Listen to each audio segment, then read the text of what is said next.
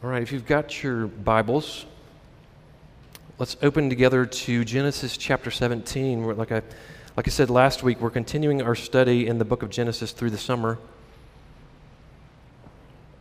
So Genesis chapter 17, we were in chapter 15 last week. We're kind of making a jump. Again, we're hitting the highlights from this book. We're going to read the first 14 verses here, but let me begin this way. Sometimes you'll go see a movie, and the movie is exciting. It feels like a Disney ride. You'll kind of check that box and go, okay, I saw it. It was entertaining. That's not a movie I feel like I ever have to see again. But in very rare occasions, there might be a movie or film where you go, before the movie has even ended, you're saying, I can't wait to see that again. There's something about it that makes me want to watch it again. I think I missed things. It was so well done. It was so well written or so well produced. You want to see it again. In a way like that, Genesis is such a well-written and well-produced book. Unless you kind of follow it along and go chapter by chapter, theme by theme, sometimes you'll miss some of those beautiful features about the text. And let me highlight just one on the front end. Remember in Genesis 1, where you've got the creation of all of the world in the span of 6 days. And the scriptures are very clear that God did this with his words. He spoke everything we see and everything we don't see. By the power of his words, he spoke everything into existence. And then Genesis 3 through Genesis 11, we get the bad news. We see this world fall into ruin. And we see the expanse of sin going out through all of creation, making a mess, absolute mess of things. But in Genesis 12, which is the call to Abraham, and then Genesis 15, what we looked at last week, what you start to see is this repetitive theme. The Lord spoke to Abraham. A word of the Lord came to Abraham. And in the passage we're looking at this morning, the Lord appeared to Abraham and said to him. In other words, if Genesis 1, God was using his words to speak and execute everything we see into existence, what's happening in Genesis 12 and on, God is using his words and his power to execute this plan of redemption, to execute this plan of a new creation with his words, with his speaking. So what is he doing? What's the finer details? Let's find out. This is Genesis chapter 17. Verses 1 through 14. Let's stand for the reading of God's word. When Abraham was 99 years old, the Lord appeared to Abram and said to him, I am God Almighty. Walk before me and be blameless, that I may make my covenant between me and you and may multiply you greatly. Then Abram fell on his face, and God said to him, Behold, my covenant is with you, and you shall be the father of a multitude of nations. No longer shall your name be called Abram, but your name shall be Abraham, for I have made you the father of a multitude of nations. And I will make you exceedingly fruitful, and I will make you into nations, and kings shall come from you. And I will establish my covenant between me and you and your offspring after you throughout the generations for an everlasting covenant, to be God to you and to your offspring after you. And I will give to you and your offspring after you the land of your sojournings, all the land of Canaan, for an everlasting possession, and I will be their God. And God said to Abraham, As for you, you shall keep my covenant, you and your offspring after you throughout the generations. This is my covenant, which you shall keep between me and you and your offspring after you. Every male among you shall be circumcised. You shall be circumcised in the flesh of your foreskins, and it shall be a sign of the covenant between me and you. He who is 8 days old among you shall be circumcised. Every male throughout your generations, whether born in your house or bought with your money from any foreigner who is not your offspring, both he who is born in your house and he who is bought with your money shall surely be circumcised. So shall my covenant be in your flesh, an everlasting covenant. Any uncircumcised male who is not circumcised in the flesh of his foreskin shall be cut off from his people, for he has broken my covenant. This is the word of the Lord. Thanks be to God. You may be seated.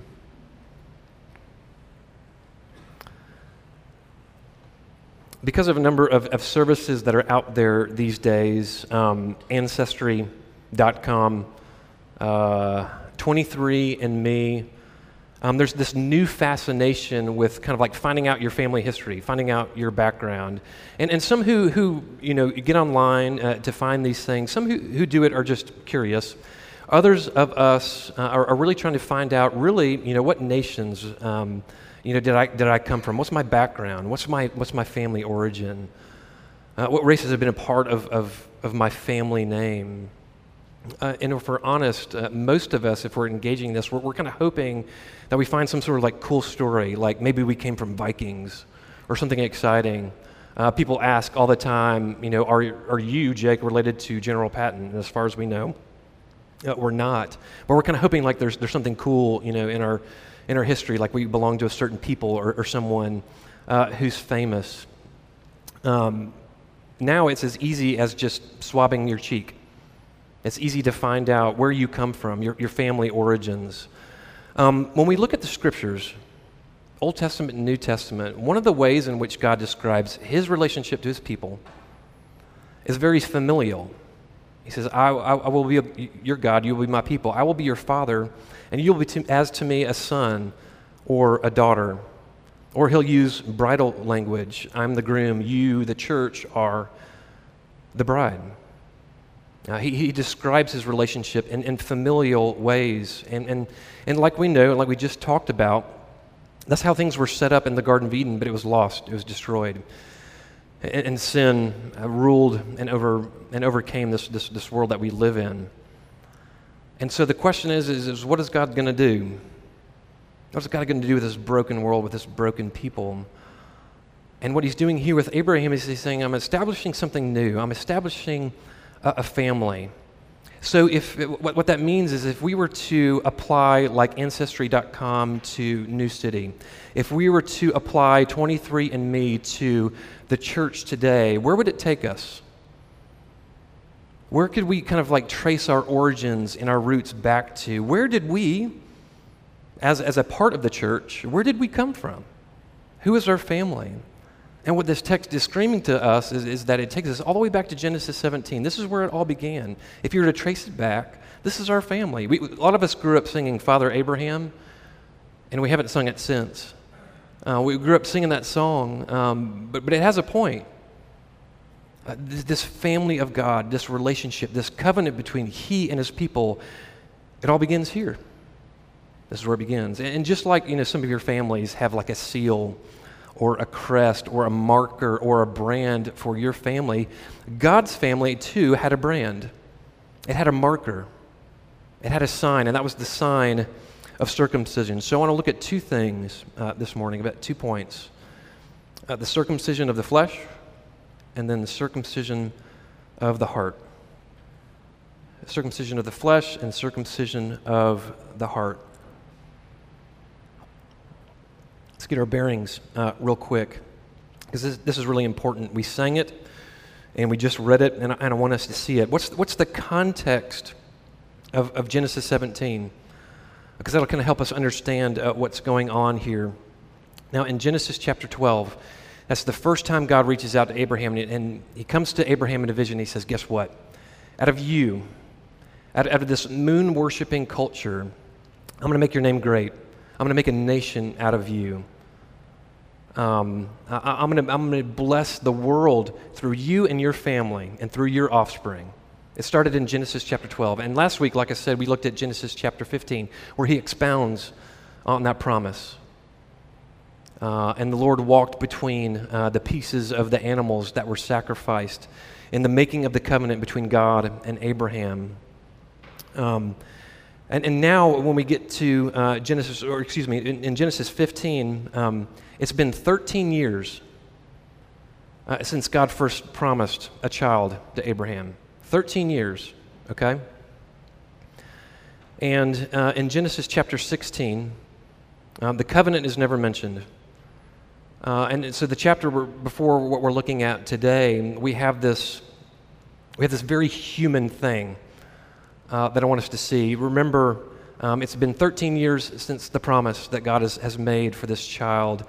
And so Sarah is getting impatient. So she gives Hagar to Abram and says, obviously a child is not going to come through me, so why don't you take my servant?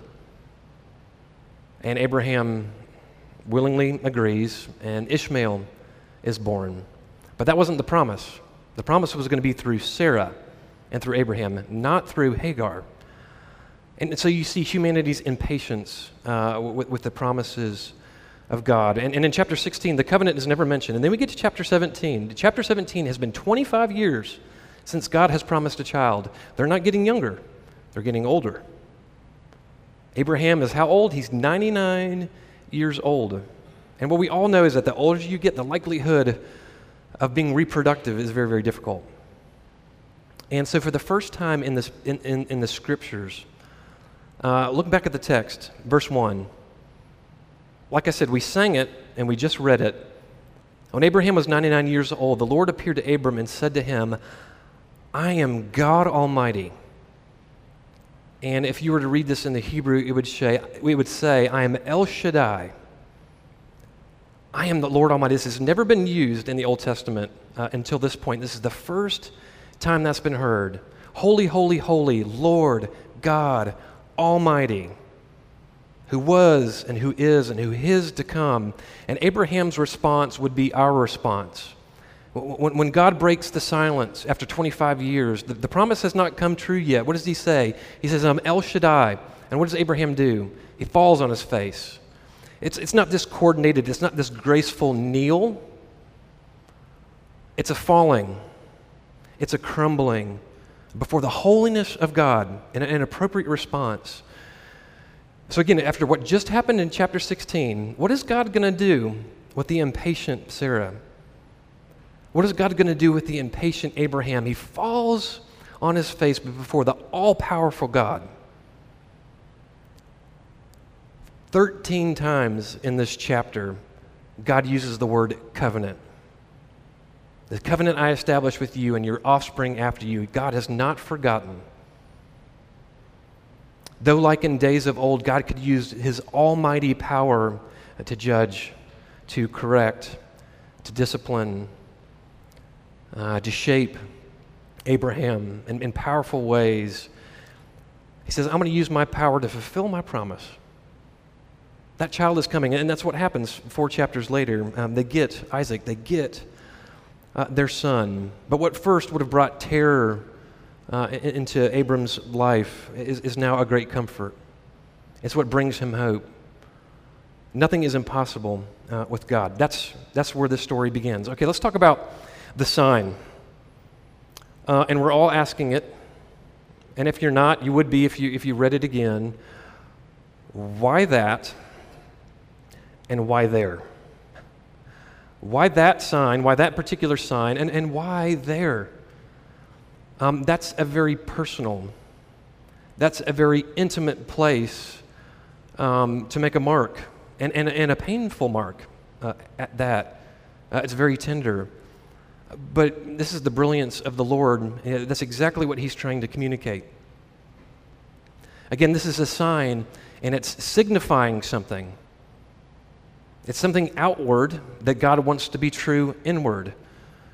This is taking place in a very intimate, a very private area, and that's exactly what God is trying to communicate to his people, is that he wants to be close, he wants to be intimate.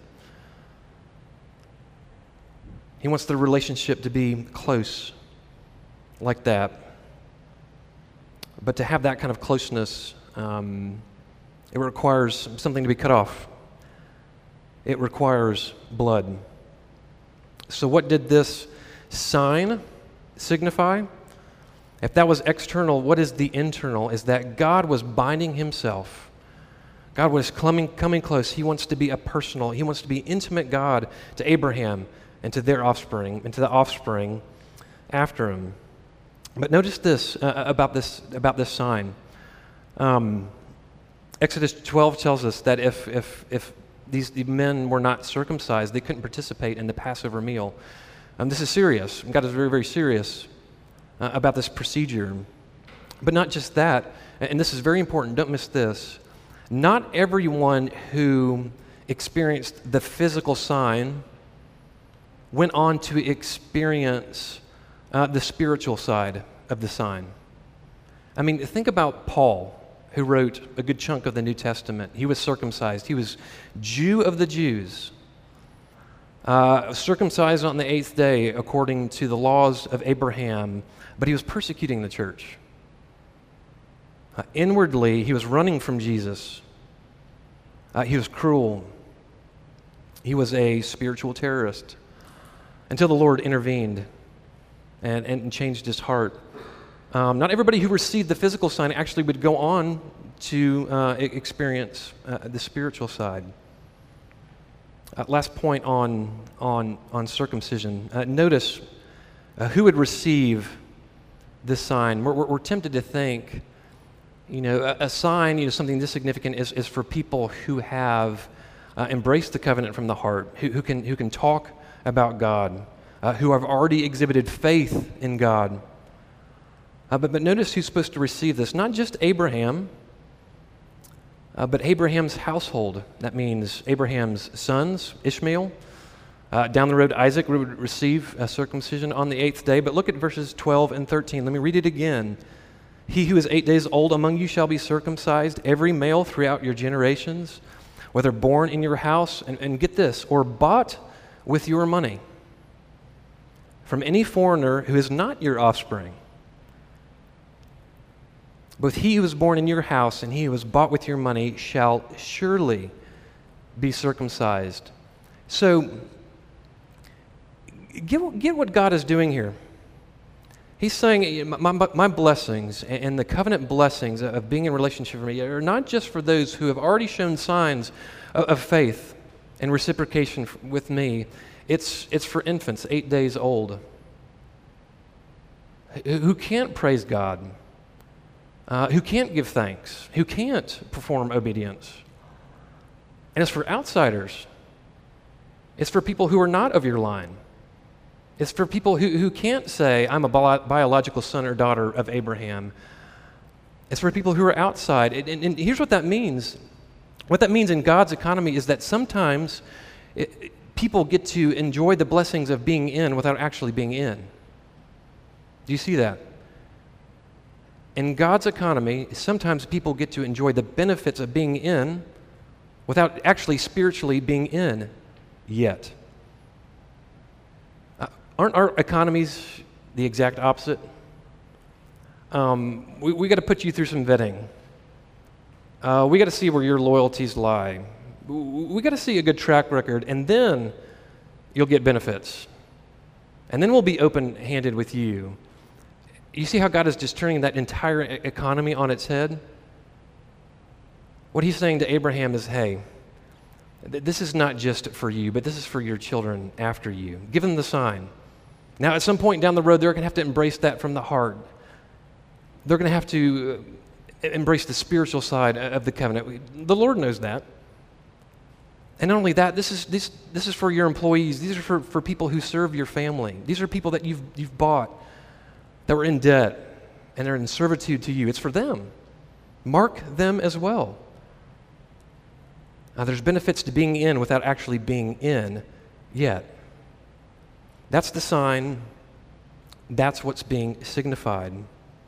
Now, what's very, very clear is that at this point in the history of the church, in 2020, we don't participate in that sign anymore, at least the spiritual side of it. Yeah, for medical reasons, circumcision still happens, but it's not the spiritual sign. The church does not practice that as a gathered body, and the reason for that is because it has everything to do with Jesus, of where we stand in relationship to Jesus and his work. Remember the rainbow from a couple weeks ago, right?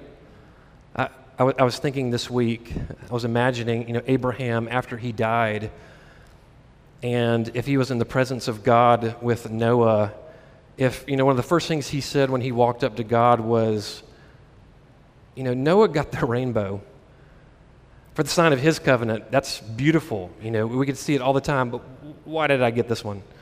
Why couldn't I had something, like a rainbow? Made me chuckle.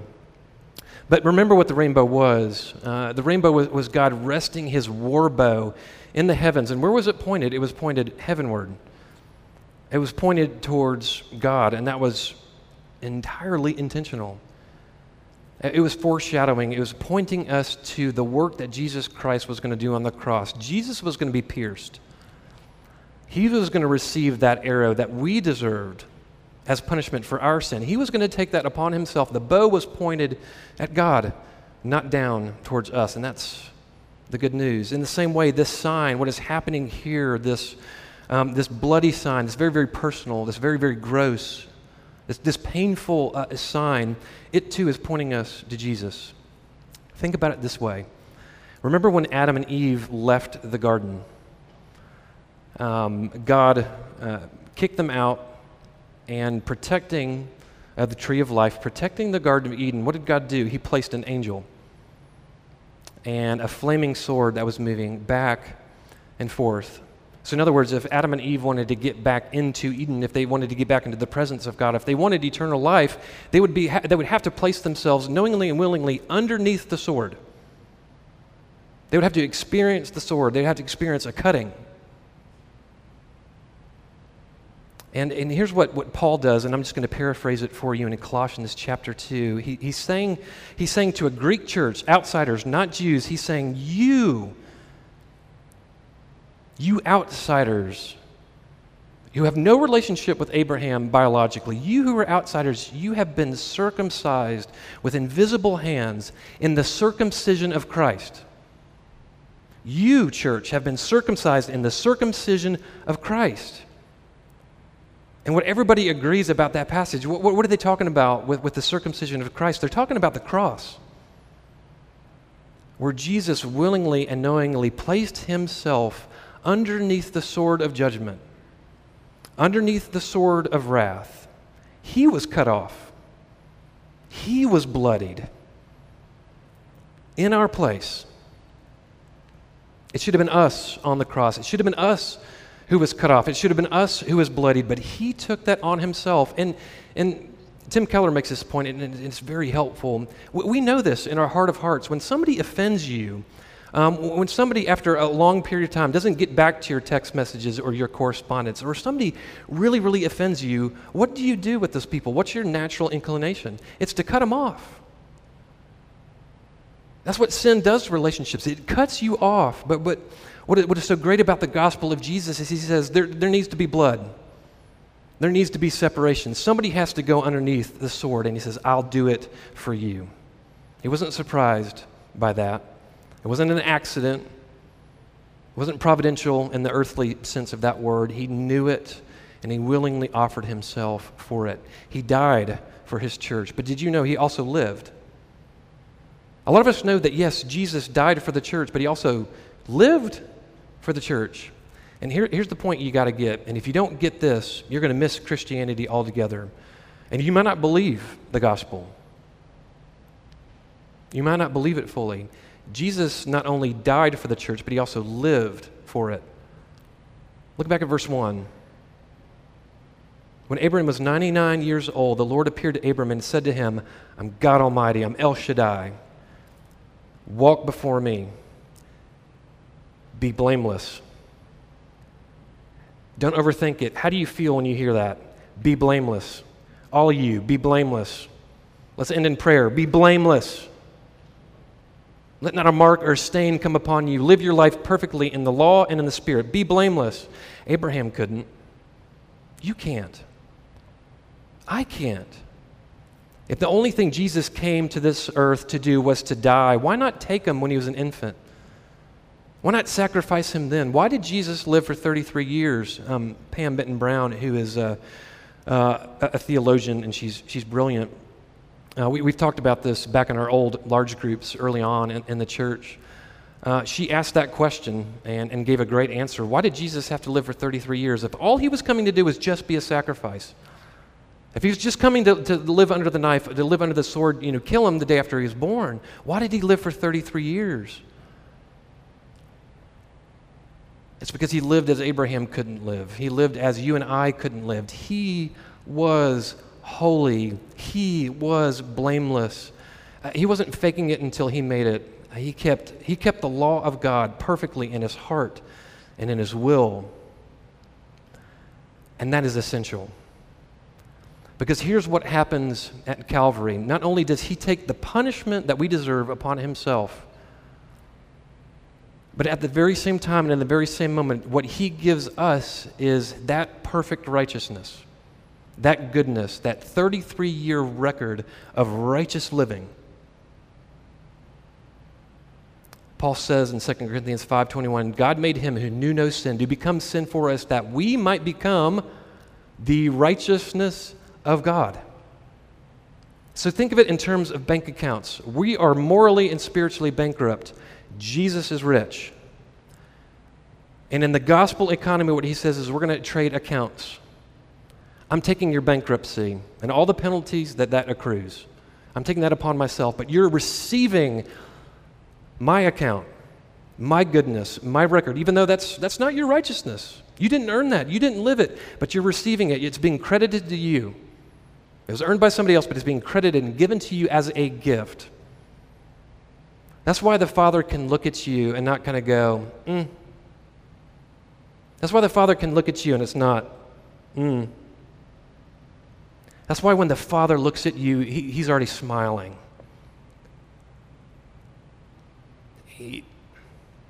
He's inclining his head towards you because he doesn't see the old you. He sees the new account purchased by Christ. He sees the new goodness. He sees something that's been given to you by Jesus, these new robes that are white, that you didn't earn, but that Jesus gave to you. That was his righteousness, his goodness. That's why the Father listens. That's why he accepts. That's why he smiles. That's why he's good to you. You haven't earned anything. Abraham didn't earn anything. But Jesus did. He's saying, you're getting in on my name. You're getting in on all my efforts. Jesus not only died for the church, but he also lived for it because he was blameless and he was holy. Last point, circumcision of the heart. We're in 2020. This side of Jesus' work, this side of Jesus' life, we as the church are still marked and it's still identified by circumcision. That is still the sign, except the sign is now internal. It's circumcision of the heart, not the flesh, of the heart. Why did this change? Because on the cross, Jesus shed his blood so that the sign for us wouldn't have to be bloody anymore. The sign for us is the washing of the water in baptism. The sign of the new covenant in Christ. The sign is different, but what it's signifying is exactly the same thing, this personal relationship, this communion with God. It was circumcision, now it's baptism. Listen to what Paul says in Philippians chapter 3. Now, he's saying this to Gentiles. He's not talking to Jews. He's talking to people like Abraham used to be. He says, look out for the dogs. Paul didn't, mince his words. Look out for the dogs. Look out for the evildoers. Look out for those who mutilate the flesh. He's talking about what he used to be. Get this. He says, we are the circumcision. He's talking to outsiders. We are the circumcision. Not of the flesh, but of the heart. We who worship God by Spirit of God and the glory in Christ Jesus, and we put no confidence in the flesh. He says this to the church in Rome. For no one is a Jew who is merely one outwardly, nor is circumcision outward and physical, but a Jew is one inwardly. And circumcision is a matter of the heart, by the Spirit, and not by the letter. So even though the sign has changed, what it signifies has not. So what's going on your insides? Do you have that intimate fellowship and relationship with the Lord? Has your heart been circumcised? Like we said, this sign of this new covenant that Christ has made for his church is no longer bloody. And thank the Lord. One was done with a blade, but now this new one is done through the washing of the water. And like in circumcision, what's great about baptism is that it's twofold. On the one hand, what it signifies is the purification from our sin. We are washed whiter than snow, right? But who is this sign of this new covenant for? Who is baptism for? Just like with circumcision, it's not just for believers. Yes, when people convert and when people's hearts are changed, when they're given the Holy Spirit as the sign and the seal and the brand upon them as a new creation, how do we mark that outwardly? With baptism. But just like with Abraham's household and with Abraham's children, so too they're marked. That's why in our tradition we baptize our children. You get the benefits, some of the benefits of being in without actually being in. Children of believers who are baptized into this congregation, they get the Lord through you. Let me put it this way, it's kind of stark, but it'll get the point. It's almost as if they have an unfair advantage to believe and embrace the gospel from the heart than someone who's not baptized. Why? Because they're baptizing into this body, into the people of Christ. They get your lessons in Sunday school, but they get those invisible lessons as they watch you sing, as they watch you interact with the Lord, as they watch you live your life in worship and in your work. They get you, they get this body, they get this people. They get the benefits of being in without actually being in some ways. I'm not going to go on a sermon into baptism, but it's worth saying. Abraham's sons were circumcised on the 8th day. They got the outward sign, and so are God's people today. So what does that mean then for us as we seek to be the church in our world, as we seek to worship in our work, as we think about going back to school in the fall? What are some implications? And it's this. Are you focusing on what God is focusing on? Is what that's important to you the same thing that's important to God? Do you both value the same things? And before you say yes, think about this. What is most important to God, the outward or the inward? What has this passage been screaming? What do both testaments scream? Man looks at the outward appearance, but what does the Lord look at? He looks at the heart. Are you focusing on the sign itself, or are you focusing on what it signifies internally? God cares about the inward more than the outward. Do you care about the inward more than the outward? Or is most of your Christianity just posturing? Is most of your Christianity just public, but in private you're an entirely different person?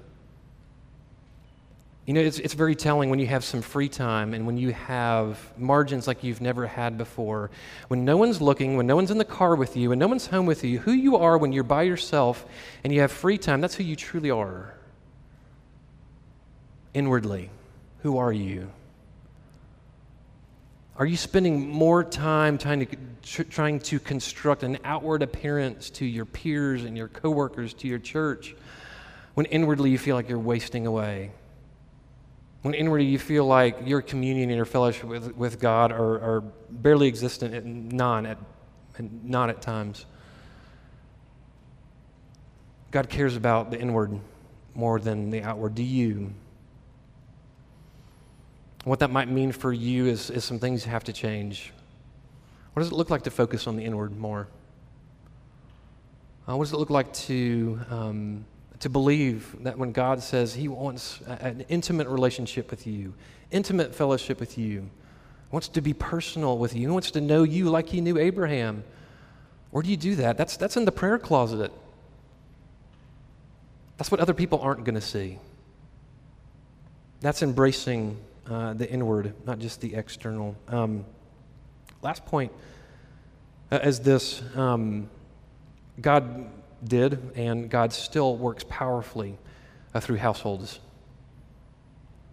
The household is not a social construction that we came up with, when everybody immigrated over here.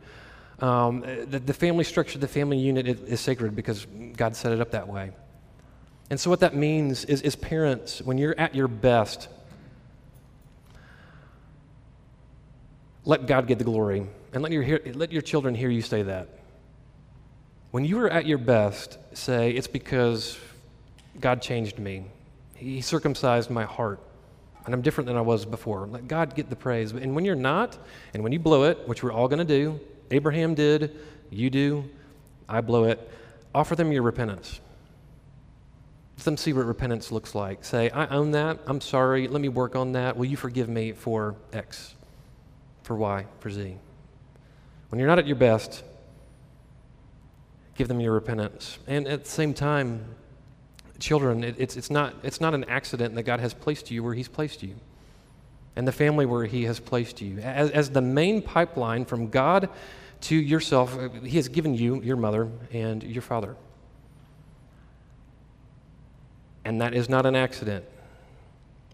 Listen to them, heed them, follow them, forgive them, bless them, and speak well of them. Obey them not just externally, but internally in your heart. Pray for them.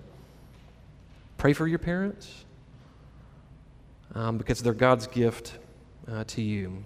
What does it mean to live a life of a circumcised heart? It's this. And this is, from another pastor. It's when what you ought to do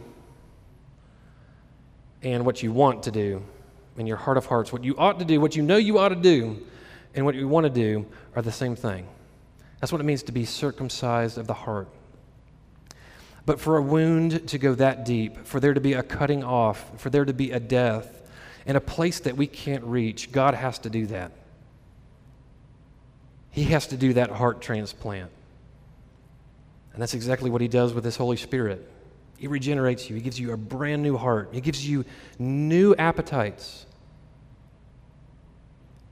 You know the difference between works and good works? Works are those things we go, look, God, look what I just did. Now, aren't you proud? But a Christian is different. A Christian doesn't do works. A Christian does good works. It's because you put yourself under the sword for me. You've already saved me. Over my brow, over my mantle, it is finished. It is done. I cannot be any more accepted in the Father's eyes than I am right now because of Jesus, and I know that because He has given me His Spirit. And the more I think about it, the more I tear up. And because of God, of what You've done, how can I be as open-handed with other people? How can I respond? What can I do? Out of gratitude, out of joy. Do you see the difference between works and good works? One is trying to get God's attention, and the other is because you've already got God's attention. You've already gotten His mercy. Someone with a circumcised heart does good works, and sometimes they don't even know they've done it until after the fact. It's been so instinctual. It's been so fast, and it's been so quick. Let me pray for you. Let me help you. Let me give you this. Let me stop doing this on your behalf. And then you look back and you go, how did that happen? Why was that just instinct? Because your heart's been circumcised in a way that you couldn't reach, in a way that you couldn't change, by God Himself through His Spirit in your very heart. This can be the church. This can be us. This can be us in the world. Amen? But it's got to be inward. Let's pray.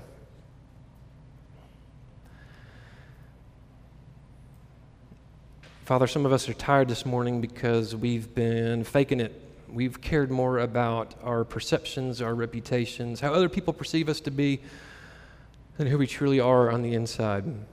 And you know this, and you know this better than we do. Forgive us.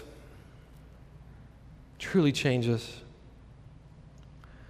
Give us humility, ears to hear, hearts to understand and truly perceive the bad news of our hearts, that we can't change them, only You can, but do it. Perform that surgery. Circumcise our hearts in the circumcision of Christ. Give us a great gratitude, a great joy in the work that He's done on our behalf, that these works turn into good works, that they become instinctual, they become unto You out of gratitude and joy. Change us, help us. Dad, help us. For we pray in Christ's name. Amen.